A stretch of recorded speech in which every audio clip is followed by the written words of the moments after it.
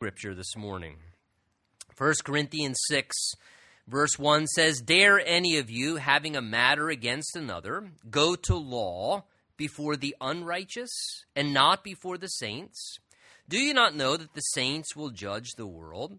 And if the world will be judged by you, are you unworthy to judge the smallest matters? Do you not know that we shall judge angels? How much more things that pertain to this life? If then you have judgments concerning things pertaining to this life, do you appoint those who are least esteemed by the church to judge? I say this to your shame. Is it so that there is not a wise man among you, not even one who will be able to judge between his brethren? But brother goes to law against brother, and that before unbelievers. Now, therefore, it is already an utter failure for you that you go to law against one another. Why do you not rather accept wrong? Why do you not rather let yourselves be cheated? No, you yourselves do wrong and cheat, and you do those things to your brethren." And Father, we humbly ask for the help of your Holy Spirit now as we continue to worship you in this time by opening the Word of God and trusting your Holy Spirit to speak to us through the ministry of your voice and the power of your Spirit as we open the Word. So we pray, prepare us, and please, Lord, speak to us what we need to hear from this portion of your Word. And we ask this together expectantly in Jesus' name. And everyone said, amen, amen. You may be seated. You know, even as the Lord's people are not immune from experiencing illness or enduring hardships, it is also true that from time to time, even as Christians, we're going to experience occasions amongst God's family when we have disagreements, when we may have disputes amongst one another, and things that cause matters to transpire that bring tension and rivalry and dispute among us, even as brothers and sisters in Christ. And look, those can be small matters, and sometimes they can even be quite severe as well in their intensity, depending upon what type of and what level of mistreatment happens. But the reality is it does happen from occasion. Time to time, Christians will find themselves in conflict, not with someone who's unsaved or in the world, but sometimes Christians find themselves in conflict with a fellow Christian because problems arise amongst us, and we to some degree have, like all of us have in our natural families, sibling conflict. It happens at times. And we're grossly naive and spiritually immature if we think that it wouldn't happen among us even as God's people. The Bible declares it and gives us counsel regarding it. And it may be because of a difference of views we have on the matter. Maybe there's some personal offense that happens, some misunderstanding transpires, or it may even be something connected to maybe a larger scale. Maybe it's a financial issue that took place, or maybe a business transaction that went wrong between two Christian people. The question becomes, what do we do in regards to solving the dispute? How do we work to resolve the conflict, whether, again, it's a social or relational rift, or whether it's even a financial or a business problem that's arisen in some way between two of God's people? Well, that's what our text, as you can tell, is kind of addressing for us. Resolution of problems when they happen amongst God's family, because they were happening in Corinth, and they happened to some degree even in the local church today. And it corrects two things: wrong attitudes, as well as wrong approaches in how we take care of those things. And it offers God's view on a right attitude and God's view on a right approach to how we should address these kind of things when they happen. Now, as we've seen already, the Corinthian church manifested a problem to some degree of absorbing the ideals of the outside world and following really some of the patterns of the world in the way they conducted themselves within the church.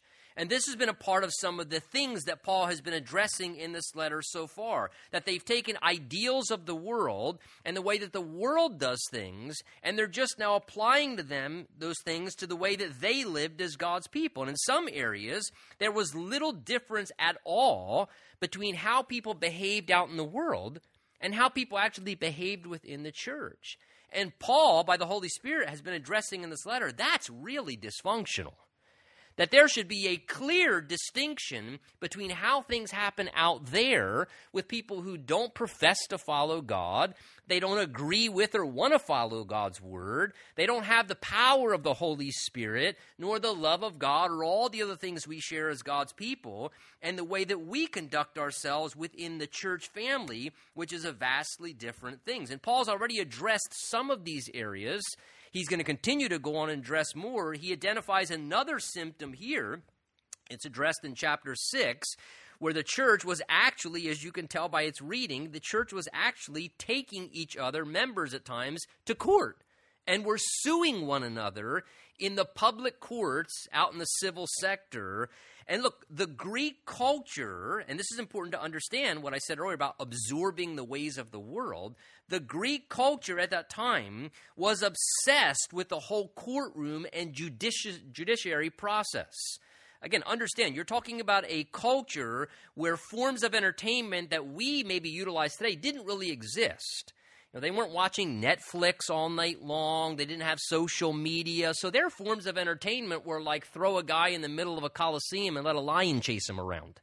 I mean, they had very different forms of entertainment, sporting events. Well, one of their forms of entertainment actually became their obsession with court trials.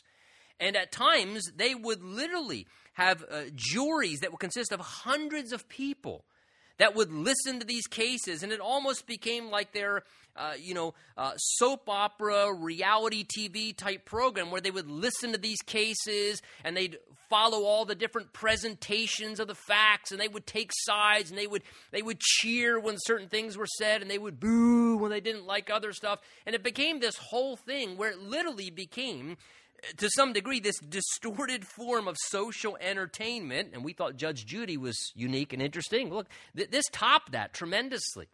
They loved this kind of stuff. Now, to that degree that it went on out in the world, the sad thing is instead of the church upholding God's higher standards, they were just kind of embracing and adopting the same way that the world did things. And this is what it seems was taking place in the church of Corinth there, and so Paul's addressing it. And you notice in this reading of our verses, he asks repeated questions. If you didn't take notice, in those 8 verses, there's 9 questions just in those 8 verses. Paul almost does more questioning than he does instructing in this section.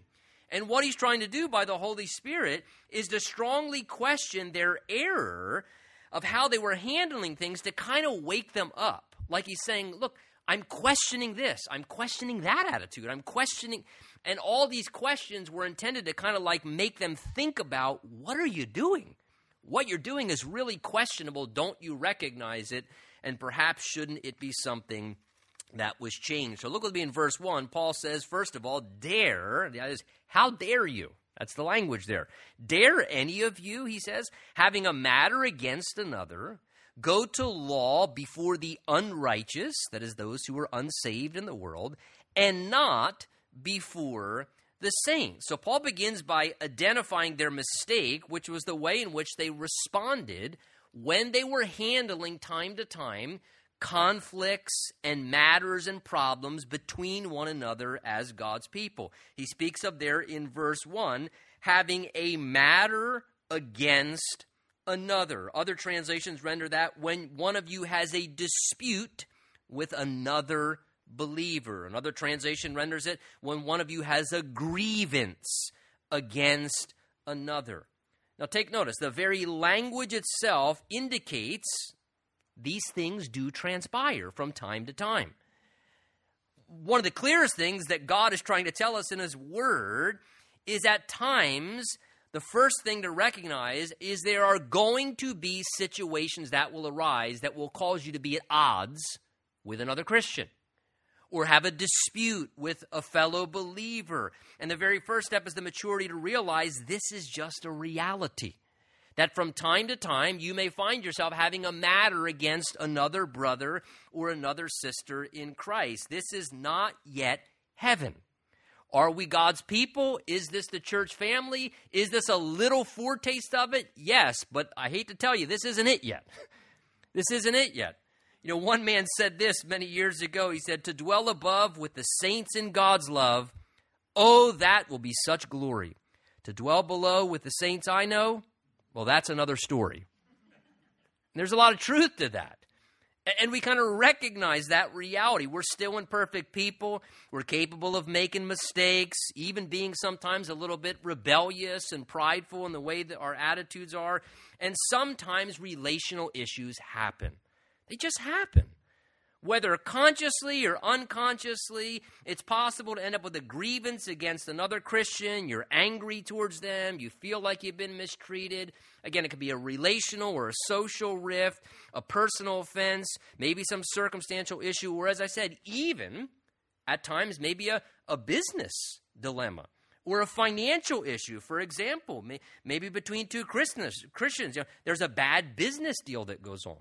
Or maybe you hire some fellow brother in the Lord, Chuck, the Christian carpenter, not our Chuck. That was just it was not directed towards you, Chuck, since I'm looking at him. I have to clarify that.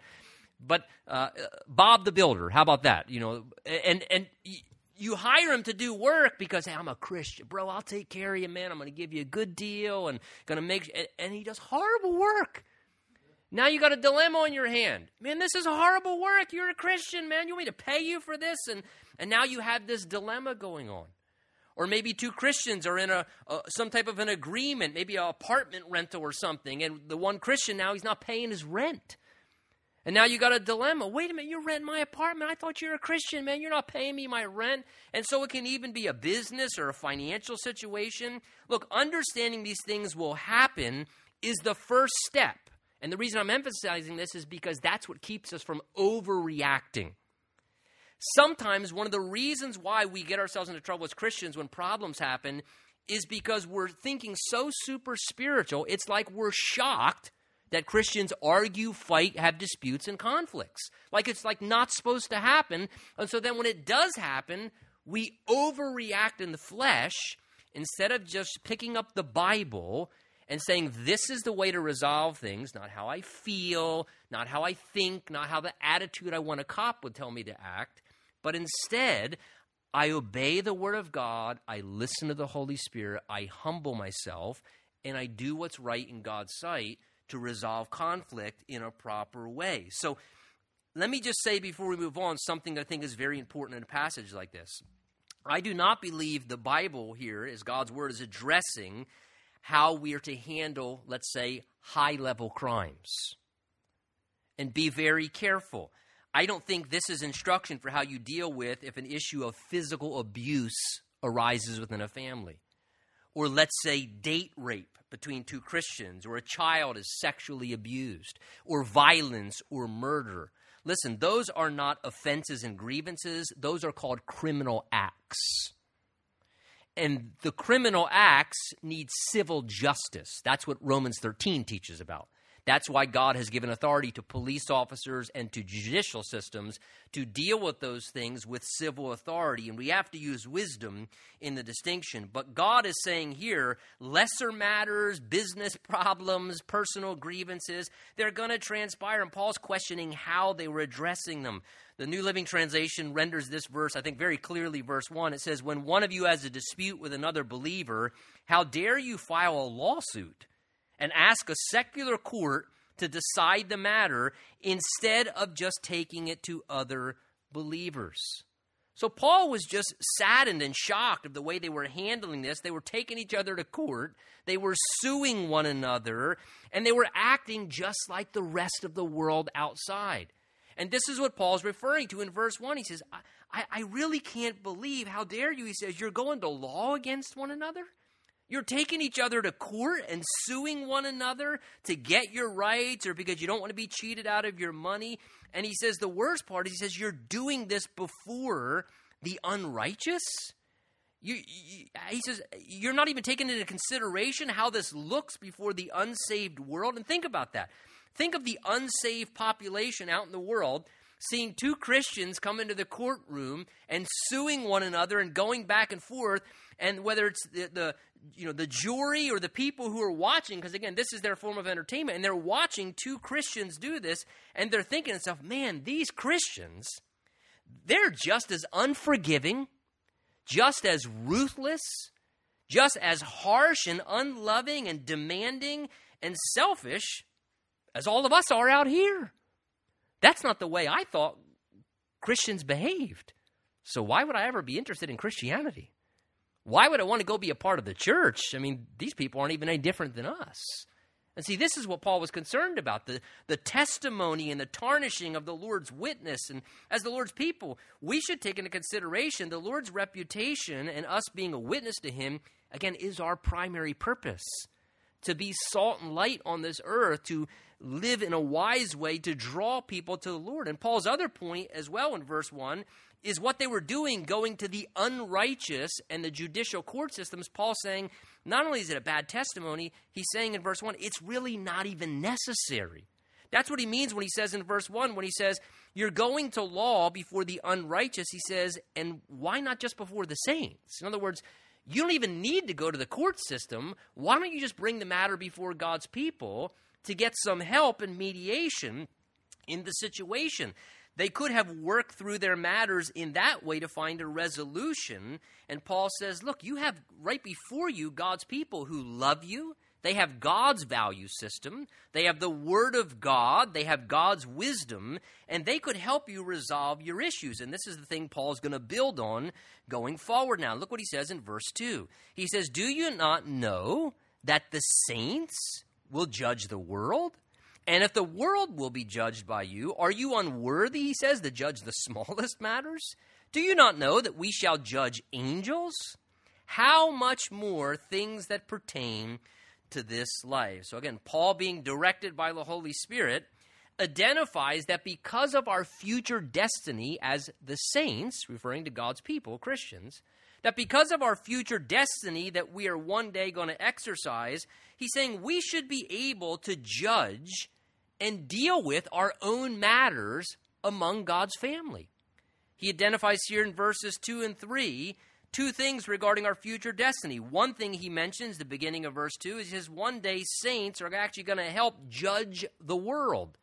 Now, he's not there talking about bringing judgment or punishment against the world for sin. That's Jesus' sole responsibility as God when he judges the world for sin.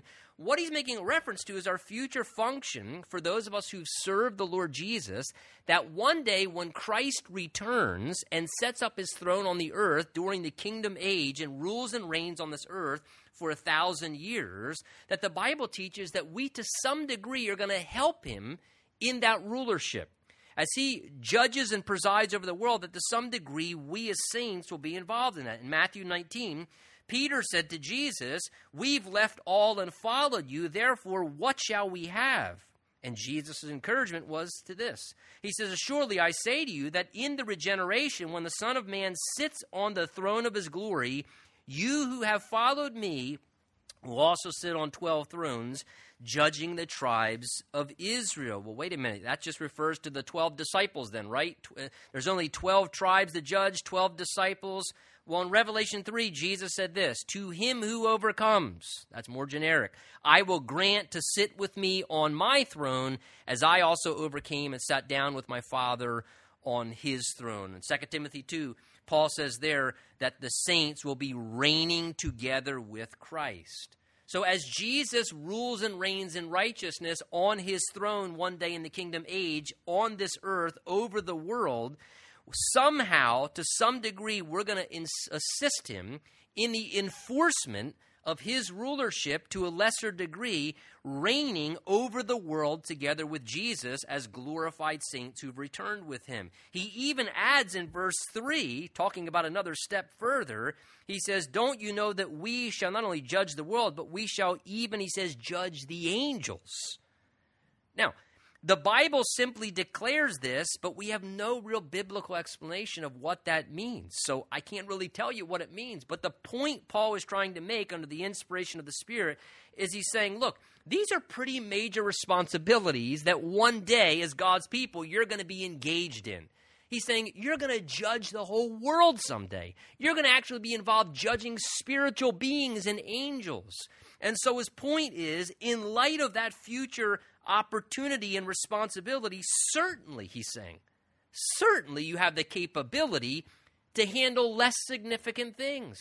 That's what he says in verse 2 here. He says, and if the world will be judged by you, Are you unworthy, incapable to judge the smallest matters?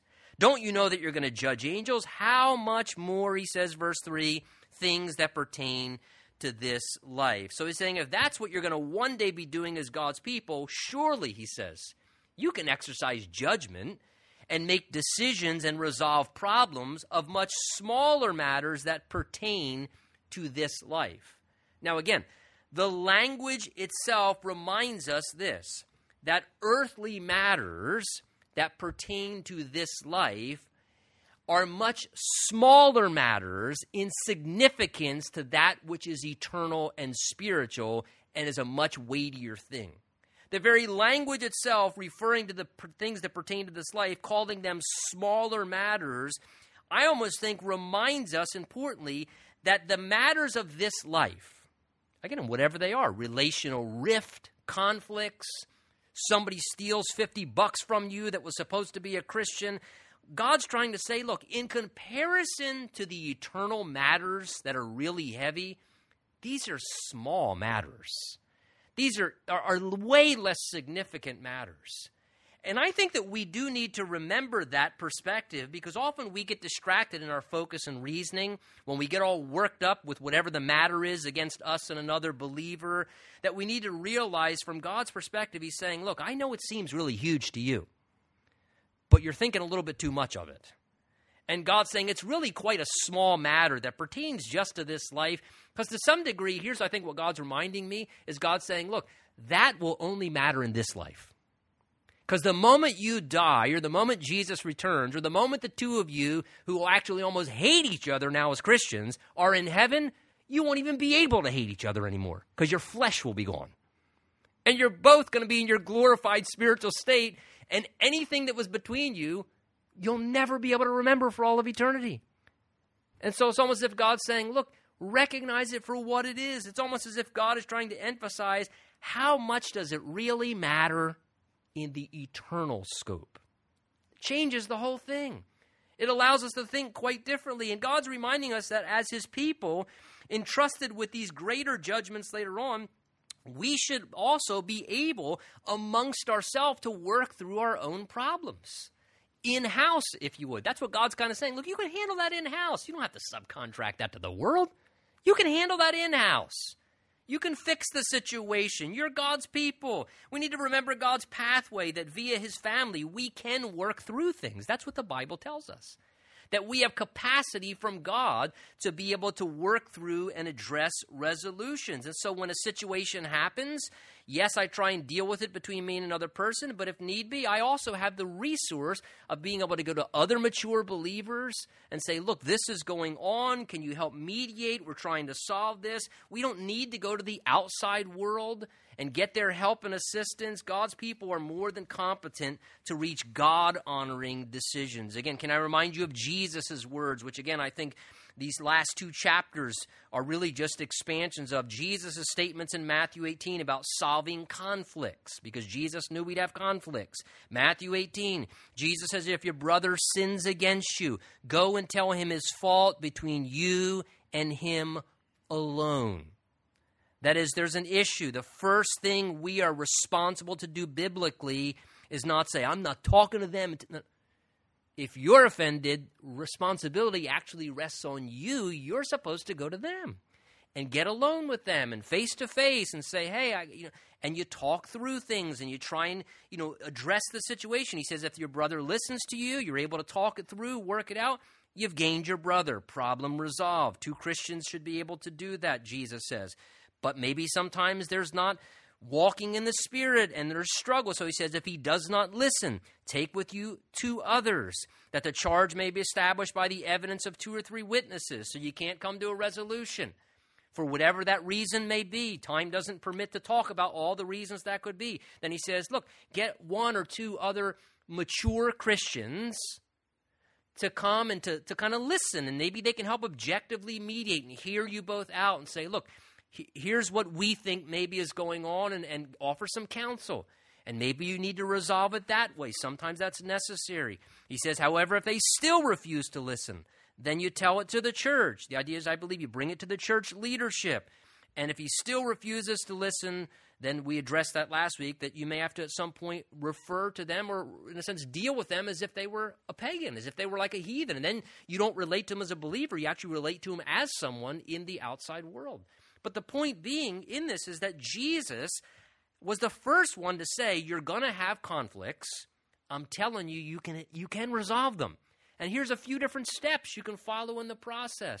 And this is what Paul is trying to expand upon. We have the ability to help one another through these situations.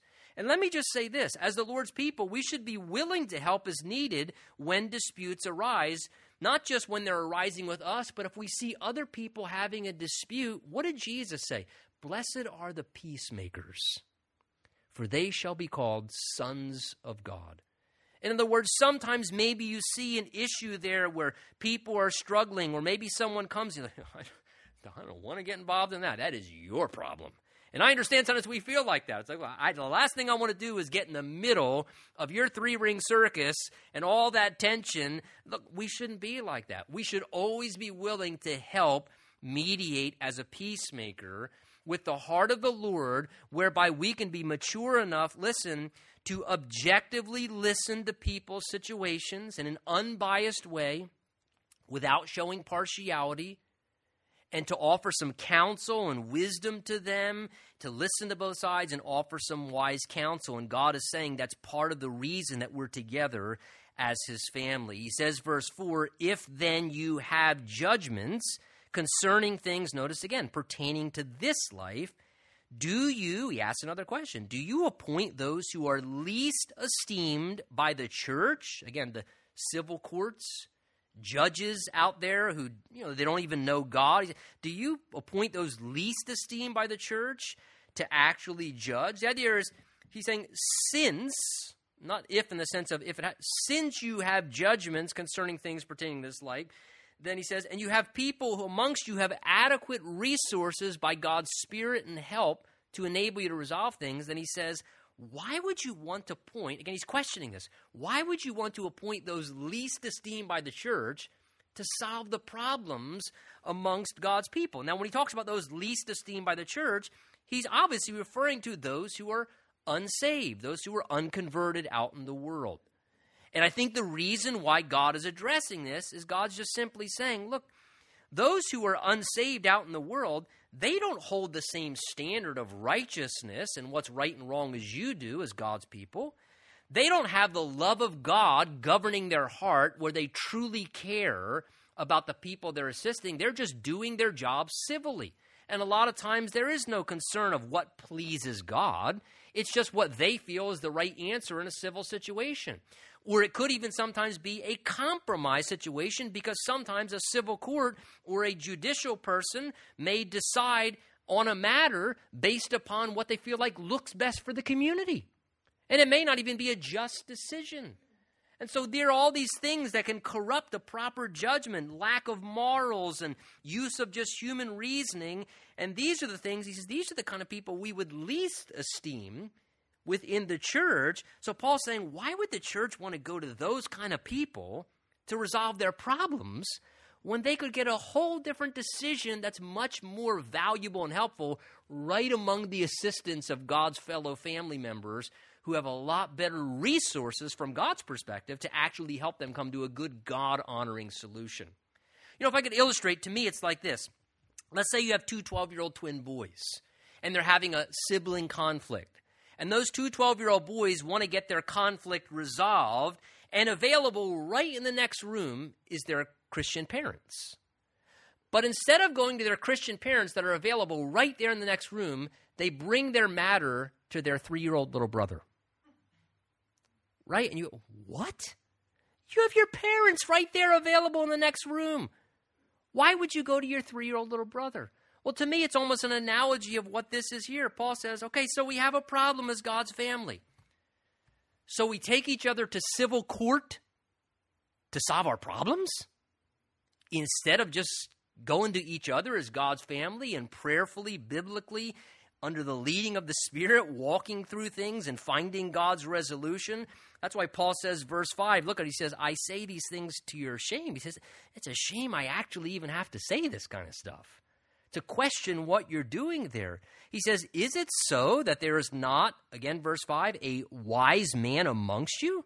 Not even one? He says you can't find one wise person there who will be able to judge between his two brethren. Paul found it incredibly hard to believe that there was no believer wise enough amongst the church there in Corinth that could help them judge and resolve these matters between the two brothers. Paul's saying, come on, you have a bunch of people there in the church who have the Holy Spirit. And Paul said back in chapter 2, we've received the Spirit of God so that we may have wisdom from God, so that we can discern things spiritually from God's perspective. He also said that as Christians, we have the mind of Christ, that is, we have the mindset of Christ of what would please Jesus, or what would Jesus do in this situation. So between that spiritual reality, the ability to seek God in prayer, the opportunity to look into God's word, and to have all these things, Paul says, you mean to tell me, verse 5, he says, again, he's almost being kind of a little bit sarcastic, you mean to tell me there's not one person in the whole church that's wise enough to offer some counsel and mediation and assistance in this situation? The clear answer is, of course there was. Of course there was not only one, there was probably multiple people God had put in place within his family, people who could help arbitrate and mediate these situations. That's what he was just saying in verses 2 and 3 prior to this. There are people available. God's people can work through these things. The question is, and this is what Paul's getting to, is do you really want to utilize them?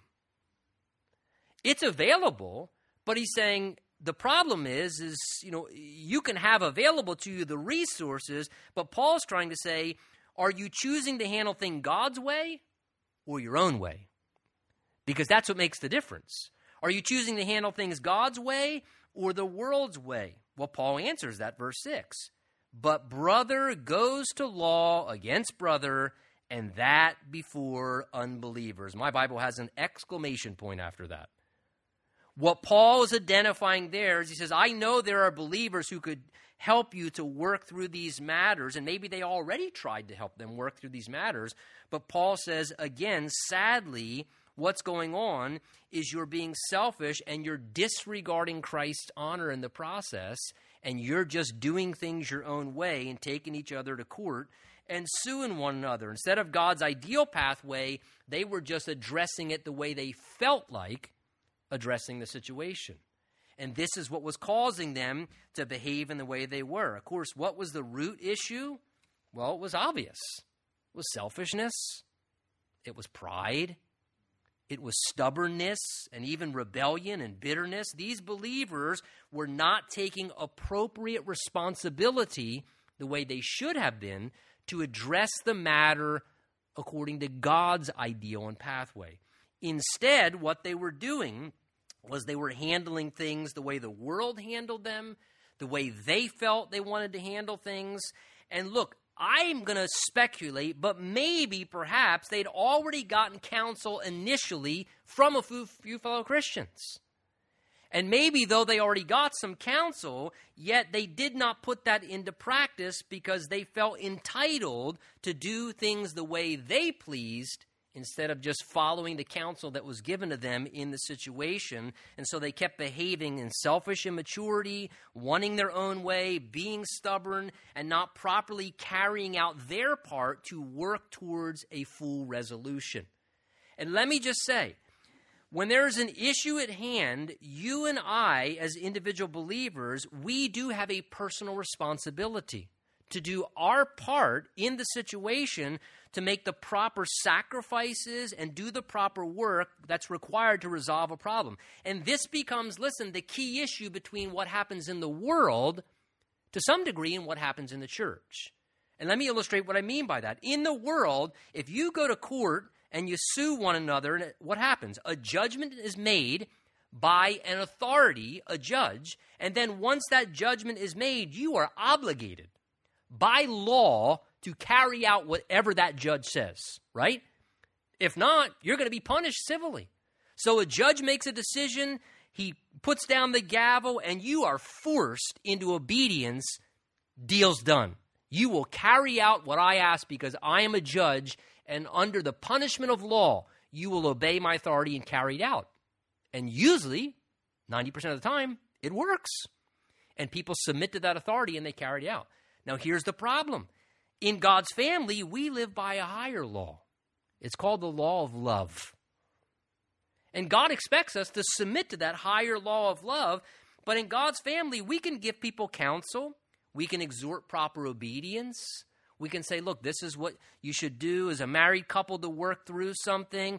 But at the end of the day, I can't go home with a married couple and force them under the threat of civil disobedience and punishment of law to behave maritally, right? They have to take a responsibility to submit to the higher law of love and listen to the authority of the Holy Spirit and not the authority of their human spirit and do what's right. Well, the same thing in any other matter or situation. You can have a fellow Christian sit down with you, offer some advice and counsel, and look, here's what you should do, and I think this is what's going on, and offer input and guidance, and they can say, look, this is what you should do, and they can exhort you by the Holy Spirit. You should follow this and resolve your situation. It's what honors the Lord, and it will. But at the end of the day, you have to be willing to submit to the authority of the Holy Spirit's rulership and not your human spirit ruling over you, or that conflict and problem will just continue like a rotating door to just continue to happen. This is the challenge. You want to take it to the courts of the world, you can do that, and you'll be forced to do something, but God's not into forcing people. God's into people submitting to the Holy Spirit's power by free will and carrying out what they know is right. And Paul was having to say, look, certainly you could have resolved this, but instead he says, you're just being selfish. And you're being proud and stubborn, and you're taking your matters to court, and you're suing each other before the unsaved world. Paul says, look what he says in verse 7. He says, now therefore it is an utter failure for you that you go to court against one another. So their decision to be proud and selfish, like the world, and to sue each other in the public courts to get their way. Notice verse 7, from God's perspective, what was it considered? Look at your Bible. What was it considered? An utter failure. This is important. An utter failure. Needing to prove my case. I am right and they are wrong. I am not wrong. They are wrong and I am right. Needing to make sure you got your way and made sure that other person is punished for what they did wrong to you. It might have seemed like, on a human level in the flesh, a victory. I won. Yeah, I won. And God looked at it from his perspective, and God said, you lost. You feel like you won because you satisfied your flesh, because you got your way. But God says, from heaven's perspective, that's already, in my book, an utter failure. Why? Because from God's perspective, it was an indication of defeat because it was a loss on the spiritual level. Look, this is a great reminder for us because sometimes we think we've won in a matter, and from heaven's perspective, we've completely lost because we lost spiritually. And it was a defeat in some ways. Sometimes we feel we need to keep pushing in a battle. We're going to get the victory over something, and that victory may feel like if we get that victory, that's right, I finally got the victory. And God says, you didn't get the victory. You know what you did? You just let yourself be defeated by the devil. You didn't get the victory. You lost in that situation because, look, whenever God's people act like the world or just continue to hurt one another, or behave or do things that dishonor God's reputation, that's not a victory. That's a complete defeat. Because the devil has defeated us and caused us to behave foolishly, and God says, that's an utter failure when we've done that. Boy, that's a good reminder to us, and I think this is why he concludes the passage by asking some searching questions to challenge us of how to live by a higher law of love. I don't want to make it an utter failure. In God's view, how do I succeed? Well, it may not be the way that we prefer in our flesh. Look what he says, verse 7. Why do you not rather, he says, just accept wrong? The Holy Spirit says, isn't it an option? It may not be your preferred option. But he says, isn't it an option It is an option to just accept the wrong done, to allow it to have happened, and to let it go. Just let it go. Just accept it. I was wronged. You don't even have to prove that you were wronged. I was wronged. But I'm just going to accept it and let it go. I'm just going to completely let it go. I'm going to make a choice without needing to get revenge or prove my way or somehow, I'm just going to absorb the mistreatment, even as Christ did to a much greater degree. He was wronged. And perhaps someone has wronged you. 3 months ago, 3 weeks ago, 3 years ago, 13 years ago. And they're actually even a Christian. And they have wronged you. Is it not a true possibility that maybe the Holy Spirit could be saying to you to bring an end to the matter between you and them and what you're struggling with in your heart? Why do you not just accept wrong? Just accept you were wronged in the situation, and why not just allow that to happen? Look, for the sake of God's glory. For the greater good. I was wronged. And for the greater good and Christ's honor, I'll just accept it because Jesus accepted a lot of wrong. And for the greater good and God's glory, he just embraced it and endured it. He goes on to say as well, maybe you have been cheated. Maybe you've been ripped off. Somebody's stolen money from you. Look what he says, verse 7. Why do you not rather let yourselves be cheated? See, what if as an act of faith, somebody stole $50 from me, somebody stole $500 from me? What if as an act of faith, I allow myself to be cheated by saying, you know what, I'm just going to let God deal with the situation. I'm just going to trust God to restore back to me the money that was stolen from me and just trust God will take care of me. And that God will deal with someone else who mistreated one of his children. There have been a few times in my life when I have truly kind of retreated in a situation and thought, as much as my flesh wanted to do this to someone's neck, where instead I've thought to myself, you know what? If somebody did something like that to one of my kids, man, that would not be good for them. And then I say, I'm one of God's kids. I actually feel very sorry for that person because I know how I would feel as a father. And so you know what? I'm just going to trust my father to handle with his disapproval of what that person done to me, and I'm just going to let God deal with them. And I can kind of just let it go. And quite honestly, it keeps me out of trouble more when I do that. And you just turn it over to God. And you say, God, okay, I was cheated. But you know what, God? I trust that rather than me fighting and kicking and punching, I just trust you. You can repay it, Lord. You can restore it back to me. You can provide what was taken from me or stolen from me. Now, is this easy counsel to follow that God's giving here? Of course not, right? It takes an act of faith, truly, does it not?